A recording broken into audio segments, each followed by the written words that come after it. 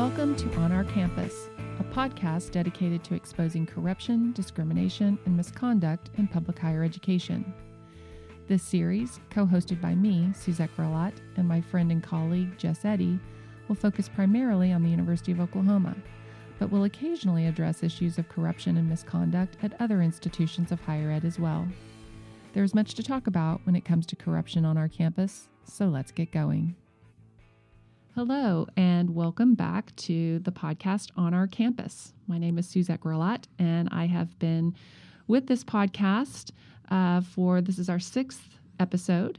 Over the last several months, we've been talking about corruption and misconduct in higher education, but we're taking a little bit of a pivot now and transitioning a little bit. We're going to talk about that today.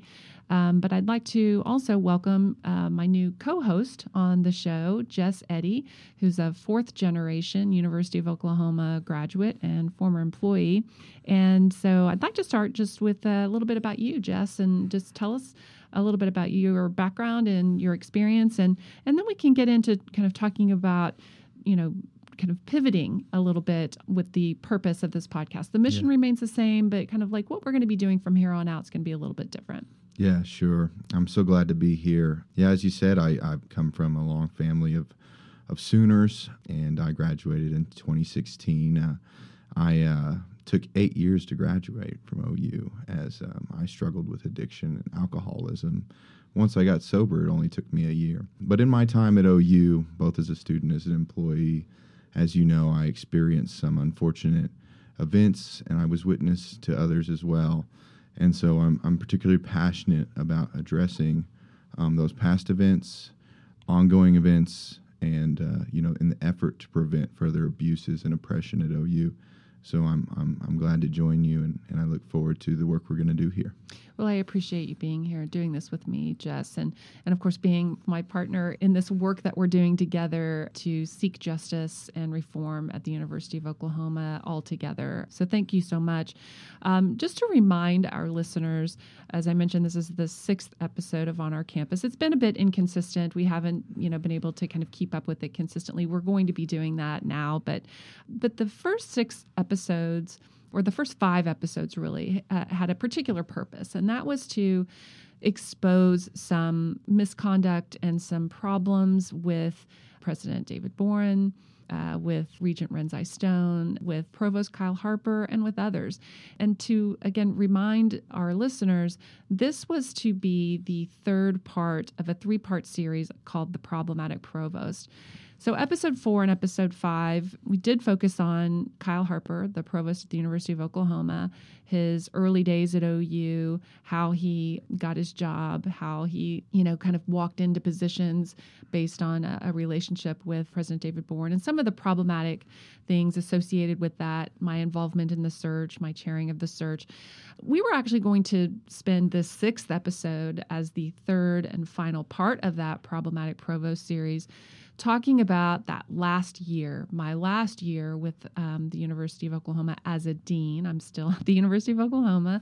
Sorry, University of Oklahoma. I'm still here. I haven't gone anywhere. I'm still teaching, and I love it, and I love being a professor at the University of Oklahoma. But this was really meant to be kind of a tell-all of that last year with President Gallegly and Provost Kyle Harper.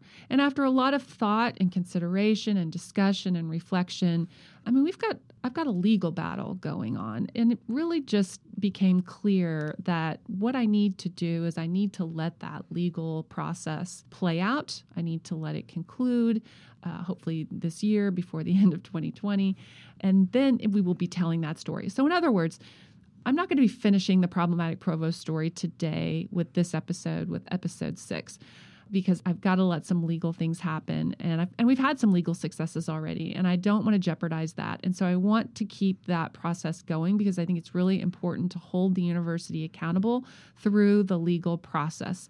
So rather than jeopardizing that, I'm going to save that material, but I can promise you right now, you will hear that story. You will hear what happened in that last year of being dean, and you will hear in this coming year what's going on with that legal battle.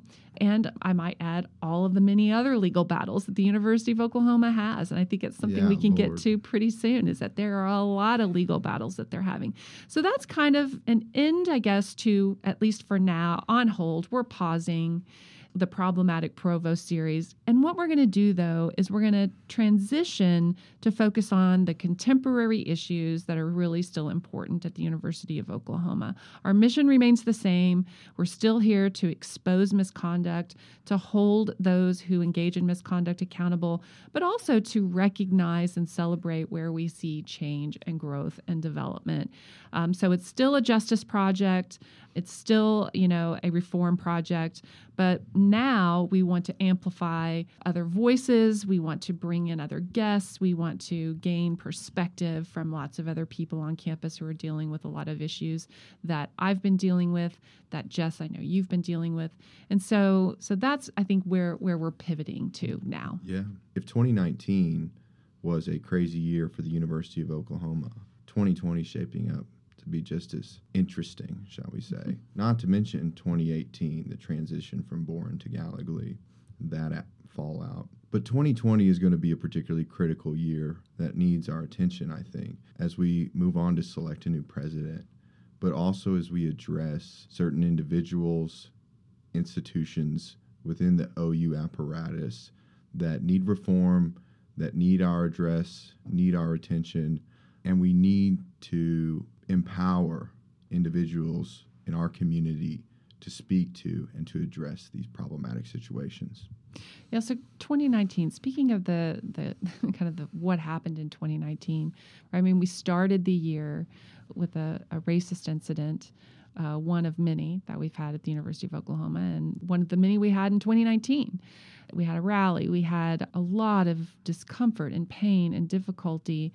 And then, of course, Gallagly's departure, an abrupt departure, a firing for all practical purposes. I think that's what we know what it is. They call it resignation. Retired. He was retired, air quotes, after his 10 months on the job.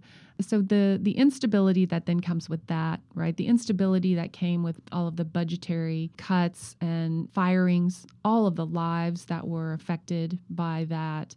And then, of course, this transition, kind of a middle of the night drug deal, if you will, where the regents get together and select and install Joe Harris as interim president. Joe Harris, somebody who, has been a Boren person for more than 25 years, came to the University of Oklahoma with Boren, has set out trying to kind of right the ship a little bit, right? Mm-hmm. And especially when it comes to issues of diversity and inclusion, which is something we know that Gallagly cared nothing about, and that we're pretty sure, given the evidence that we've already exposed here, Harper doesn't care about.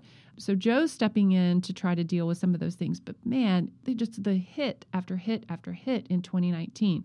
Again, the budgetary concerns and problems with Cross Village, for example. And the $800 million lawsuit. The $800 million lawsuit there. The Title IX problems, right? It seems month after month there's some Title IX scandal of a professor just doing unspeakable things to students in the damn drama department. Well, the College of Fine Arts, the School of Drama, and they're not alone. Right. It's where we've seen some outspoken, some storytelling so far, some revelations, but we know they're not alone. And so the way in which Title IX just continually bungles its job, and all of the ways in which sexual misconduct continues to happen on this campus. So there's a lot that happened through 2019, and that we're still going to be looking for some resolution or some change, some development, but there just lots of questions, not only with the future of Kyle Harper and a provost that's been quite problematic, and that we'll see just how problematic as we get through a legal process with my case this year. But we've got an interim president that has undertaken a long-term strategic planning process, right? It's quite remarkable that you have an interim president spearheading long-term vision for a university. What does this tell us? What does this potentially tell us about an upcoming search, right? The regents have put off the search for the president. They're not going to announce a search until supposedly the summer of 2020, this coming summer. That means there'll be a search all through next year, 2021. But the fact that he's engaged in these kinds of things tells us what? Well, Joe has every intention and probably confidence that he will be the permanent president. And I'd say if I was a betting man, I'd probably place my bets on him. So Joe brings an interesting skill set to the table that the regents found really attractive, and that's stability, because Joe's so likable by so many. Joe, as everyone knows, was a born protege and is a politician's politician. What's happened here is that the regents were in such crises that they grasped on to something familiar. And I don't think that that is really the kind of posture we as a university want to assume when it comes to selecting the leader of our institution. And given, the concerns you raised around the last presidential search, the values and principles of input, transparency, community voice, and all of those kinds of issues are still issues today. And I'm not so sure, in fact, I'm assuming otherwise, that the regents respect or appreciate those kinds of values. Now, it's pretty apparent what Joe's doing. He's not making strong comments. He's not driving bold initiatives. He's staying out of the limelight when it comes to the tough issues. He won't engage with the AOI folk. And so he's really trying to fly under the radar as a leader who's non-controversial. And for the regents, that's ideal. And so as we transition through this semester and into the summer, I'm looking to see more of the same. And I think it's our responsibility as community stakeholders to force the administration to address some of the more difficult issues at OU. And I'm speaking to Joe and Kyle Harper, because we need to see how they can handle these issues. Everything has been put on hold. They've hired a new vice president of diversity, which is a good move, and we can compliment them for that. She doesn't appear to be an insider. She's certainly not a boring guy herself, which is a break from the standard practice at OU. But it is going to be interesting to see what our new diversity vice president brings to the table. She comes out of a program of enrollment, and her job before wasn't doing strictly diversity work. But I'm anxious to see, and I think a lot of people are anxious to see what she's going to bring to the table and how she's going to address some of these really critical issues. But this was one of the first critical hires that Joe Harris had to make, right, because he came out strong from the beginning saying diversity, inclusion, and equity, those are our priorities. Right. And that's because that had been so damaged, so publicly damaged. And we know, those of us on the inside at OU know that those have never been priorities. There's been a lot of lip service paid to these issues, lots of talking points. They don't become, important issues until there is a PR problem. Right. So I'm still not convinced that this is anything other than, a PR problem for them. But I really want to see, that Joe and the administration really put their money where their mouth is when it comes to diversity work. But it's going to be very interesting to see as this new diversity officer comes on board at OU and what she is able to accomplish, and what Joe is going to be able to come out and say, again, because you're right, he doesn't say much about anything but that issue, right? That's how damaged it was because of Gallagly. And that's how damaged it is because of Kyle Harper's lack of concern about diversity, as we've talked about on previous episodes of On Our Campus, showing concern from his search that he wasn't committed to diversity and inclusion. So we still have a problematic provost in that regard. We have a relatively weak president, but a stable one, or interim president. I'm going to call him an interim president. A lot of people remove the interim part at this point because I think, again, everybody's money is on the fact that he's going to be our president. And that raises all kinds of concerns about the transparency of how he was selected, the fact that he is the old guard establishment born protege, We have all kinds of problems on this campus because of the previous corruption, all kinds of costs because of that previous corruption. And so we just continue to keep the previous corrupt people in place. This is very problematic. But the stability that they're looking for is very, very real. And even within the regents, Jess, I mean, look at the instability within the regents. So Regent Renzai Stone is overlooked. I think we all probably know why, given the exposure of his admission that Bourne was a disaster and all of the things that we exposed on our campus the very first episode. That Renzai Stone abruptly quits when he's overlooked for chair. We have 3 relatively new STIT appointments on the regents that are kind of, standard thoroughfare. They're par for the course. Pretty typical, what you get. People that don't have a lot of experience with higher education, just no real credibility there. And so the things that we're hearing even coming out of regents meetings remain a concern. People forget that the regents are in charge. Right? They are in charge of this university, and there is very little to no oversight for that governing board. And so this is something that we really need to be paying attention to, and the pressure on the regents needs to be kept up. The legislature stepping in a little bit, baby steps maybe, but they're starting to attend some of their executive sessions. How many executive sessions did the regents hold in private, secret meetings over the last year to 2 years? I mean, it's just, it's unheard of. And then all of the potential violations of the Open Meetings Act that is, really concerning. Yeah. So it's like our heads continue to swirl while, a lot of people still think about football and, sports and athletics and just going to school, and that's great.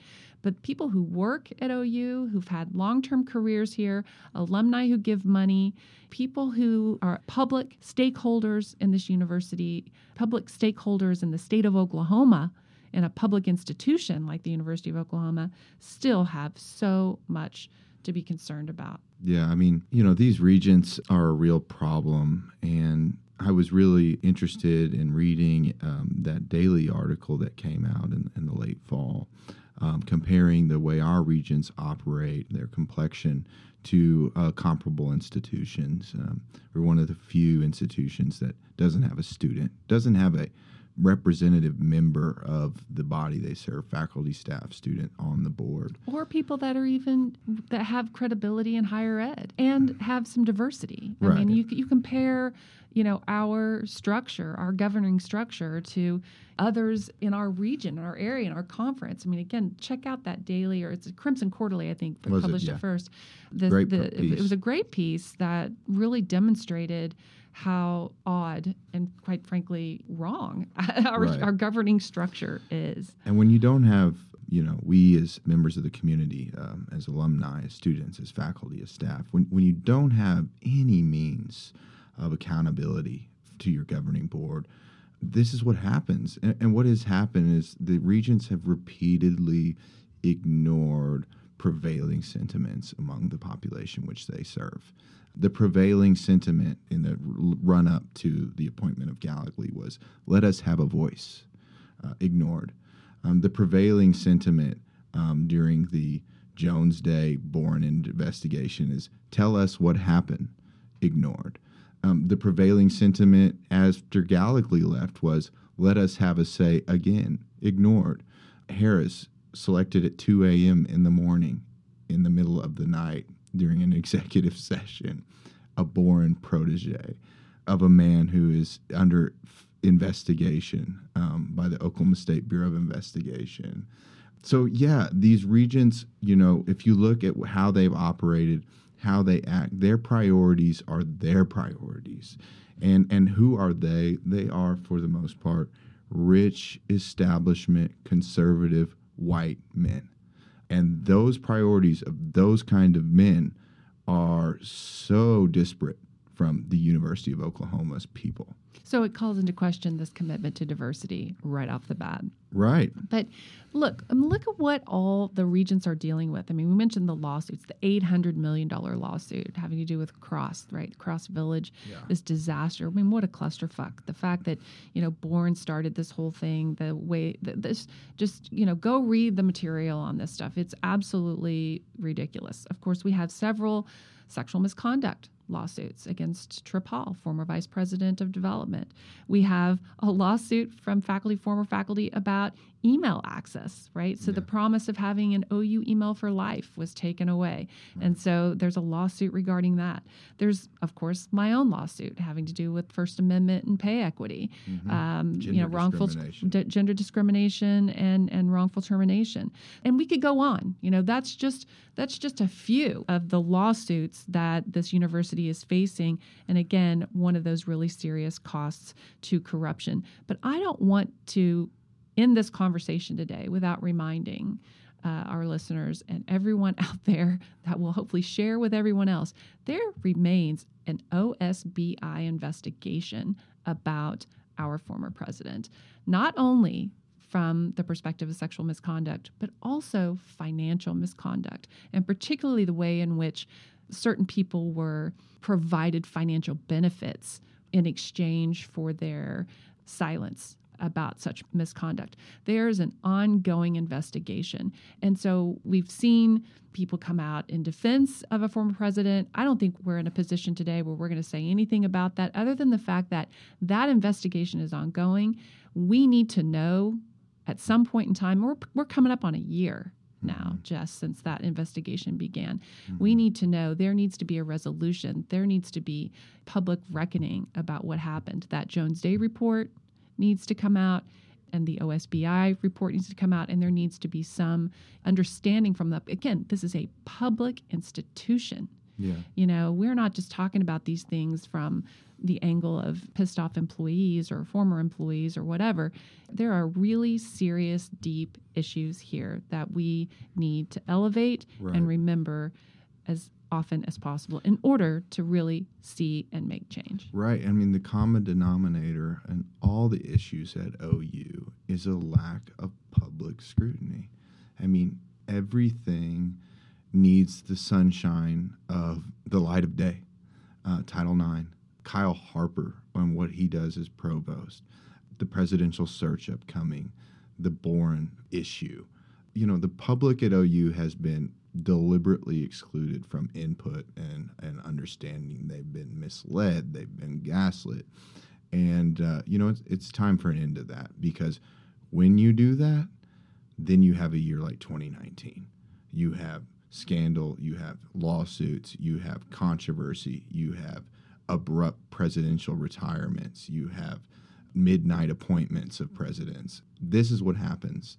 And we know these kinds of guys, Suzette. And we know that with all the pristine, clear logic presented in front of them, they will still refuse to act accordingly.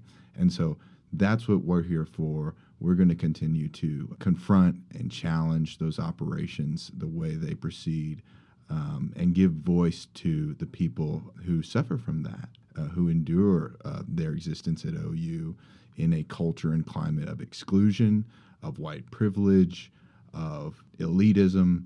And, I'm all in. I'm ready to do that. Well, I mean, Jess, you're absolutely right. That's what we are here to do. And as you said, it isn't just us. And so we're really looking forward to having guests on this show in the upcoming weeks to talk about racial justice, to talk about climate justice, to talk about other important issues on campus, other things that our students, our faculty, and staff are dealing with, are experiencing, are fighting on a daily basis. And so we really look forward to amplifying those voices as well. This really needs to be a conversation not just about, the shit, because there's plenty of shit. We've already outlined the shit. We're 30 minutes into the discussion. We've had shit. This is our sixth episode. We've had a lot of shit to discuss, and there will be more. But we are seeing some change. We are. I mean, we are hearing from people. We heard from a lot of people. We still hear from a lot of people about this podcast. People want this podcast. They want to hear the truth. They want to know what's going on, and they want to hear it from people that they trust and believe. Well, and I want to add to that. I mean, the podcast is an incredible way to give voice. But Suzette, we've also heard and we know that, there are positive results from you standing up and suing them, suing Kyle Harper, suing Gallagher, suing the university. Every action like that takes a chink in their armor that takes away from their power, and they are not so able to run around on that imperial playground, as you've so eloquently put in the past. It takes away from their ability to abuse their power for sure. And Yeah. I have so many people that have written to me, as I've mentioned in previous episodes, saying, I couldn't sue. I couldn't afford to sue. I can barely Yeah. afford to sue. I'm like, it's pushing It's me to hard. the limit, to sue. But you have to take every angle to hold them accountable. And so Right. I have still here to this day, a lot of people that are encouraging us to keep up this battle, to keep up the fight, the legal battle, to keep this podcast going, to keep amplifying the voices, to keep recognizing, highlighting the really serious issues and where we find successes. Because I'm going to tell you too, so many people have written recently that have said, I'm going to work now and I'm seeing less of an abuse of power. Yeah. I'm seeing less of an ability on the part of the provost, for example, to just kind of run roughshod over a search. That I'm seeing that they have to be more careful and they're being more thoughtful and intentional about the way they're doing things. We're not all the way there yet. Right. And again, it's still, some of it I think is, for show. Yeah. It's window dressing. Yeah. But we are hearing that things are changing and they're moving in the right direction. And we want to continue to hear from you, from our listeners. Please don't hesitate to reach out. Part of our transition on our campus right now is to really empower the historically silenced voices at OU.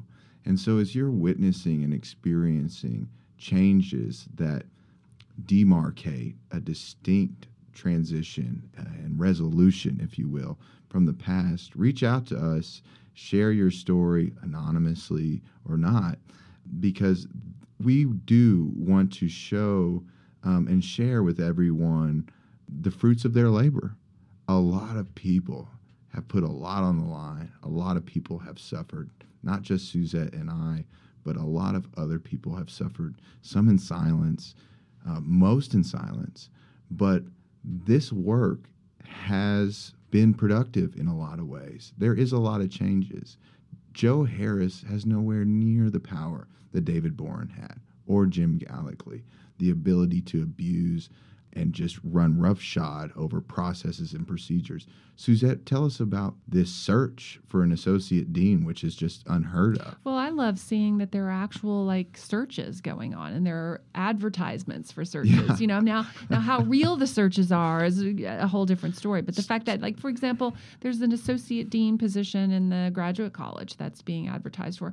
Believe it or not, these are the kinds of positions that would basically be, kind of somebody would be handpicked and would be brought in as a fellow for something. I'm going to be a fellow in the provost's office Yeah. for a while and work my way into senior vice provost. I mean, we literally have so many people in position around this campus who never interviewed for their jobs. They were handpicked by, Harper or a dean or whoever, and they just brought them in, gave them a year's, worth of a kind of fellowship or something, and then they became an associate dean or they became a vice provost. I mean, these are the Right. ways in which people would get ahead at this university. And so we're starting to see that change a little bit. At least they're actually, running, they're putting out announcements, apply for, we Right. want people to apply for, to nominate people for these types of positions. Right. And so, there are multiple dean searches that are going on. There's still some shenanigans. I'm not going to lie. I mean, the shenanigans with the College of International Studies dean search, my replacement, Yeah. the person that's going to replace me, which I have stayed far, far away from. I'm not in the middle of it. I'm Yeah. not going. I'm just an outside observer. But there are some serious shenanigans there. When I announce a lawsuit against the university on a Friday, and the next Monday they announce a search for the new dean because I've accused the university in my lawsuit of wanting to shut down the College of International Studies. Yeah. There's a little bit of game playing going on there, right? Harper thinks he's strategic, doesn't he? Well, At I think least. he thought that was a great move, but I think it's backfired on him. And they ended up with a relatively weak pool, lots of unhappy students, particularly international students that were really unhappy with some of the candidates, most of the candidates. Whom we'll hear from later on the show. Yeah, and so I don't know where they are with that search. I don't know if they're going to actually be able to conclude that search. It was a problematic search, and so we'll see what happens there. But nonetheless, there's still game playing going on. But I also hear, for example, from another college where there's a dean opening that, a faculty member that feels like it's a really legit process and that they're going to end up with, a really legit dean. So I think the days of old are changing. Yeah. I think that it is projects like this and people that are willing to share their stories, again, whether you're sharing, and showing your face and using your voice or doing so anonymously through us. These things matter and are making those changes. And so we will continue to do that. That's what we're here for. The mission remains. This is going to be a very interesting year, and we will see you. Well, you'll hear from us regularly this year on our campus. Study hard. That's right. Have a great year. Happy 2020. Thank you for joining us for this episode of On Our Campus, a podcast dedicated to exposing corruption, discrimination, and misconduct on college campuses. You've been listening to Jess Eddy and me talk about issues of corruption in higher education. We'd love to hear your thoughts about this discussion or answer any questions you might have. You can send us an email at onourcampuspodcast@gmail.com, as well as follow and interact with us on Twitter and Facebook at On Our Campus. We hope that you too are ready to eliminate systemic corruption in public higher education, as we all deserve better. For my co-host, Jess Eddy, producer Jackie Braun, and everyone at On Our Campus, I'm Suzette Gralot.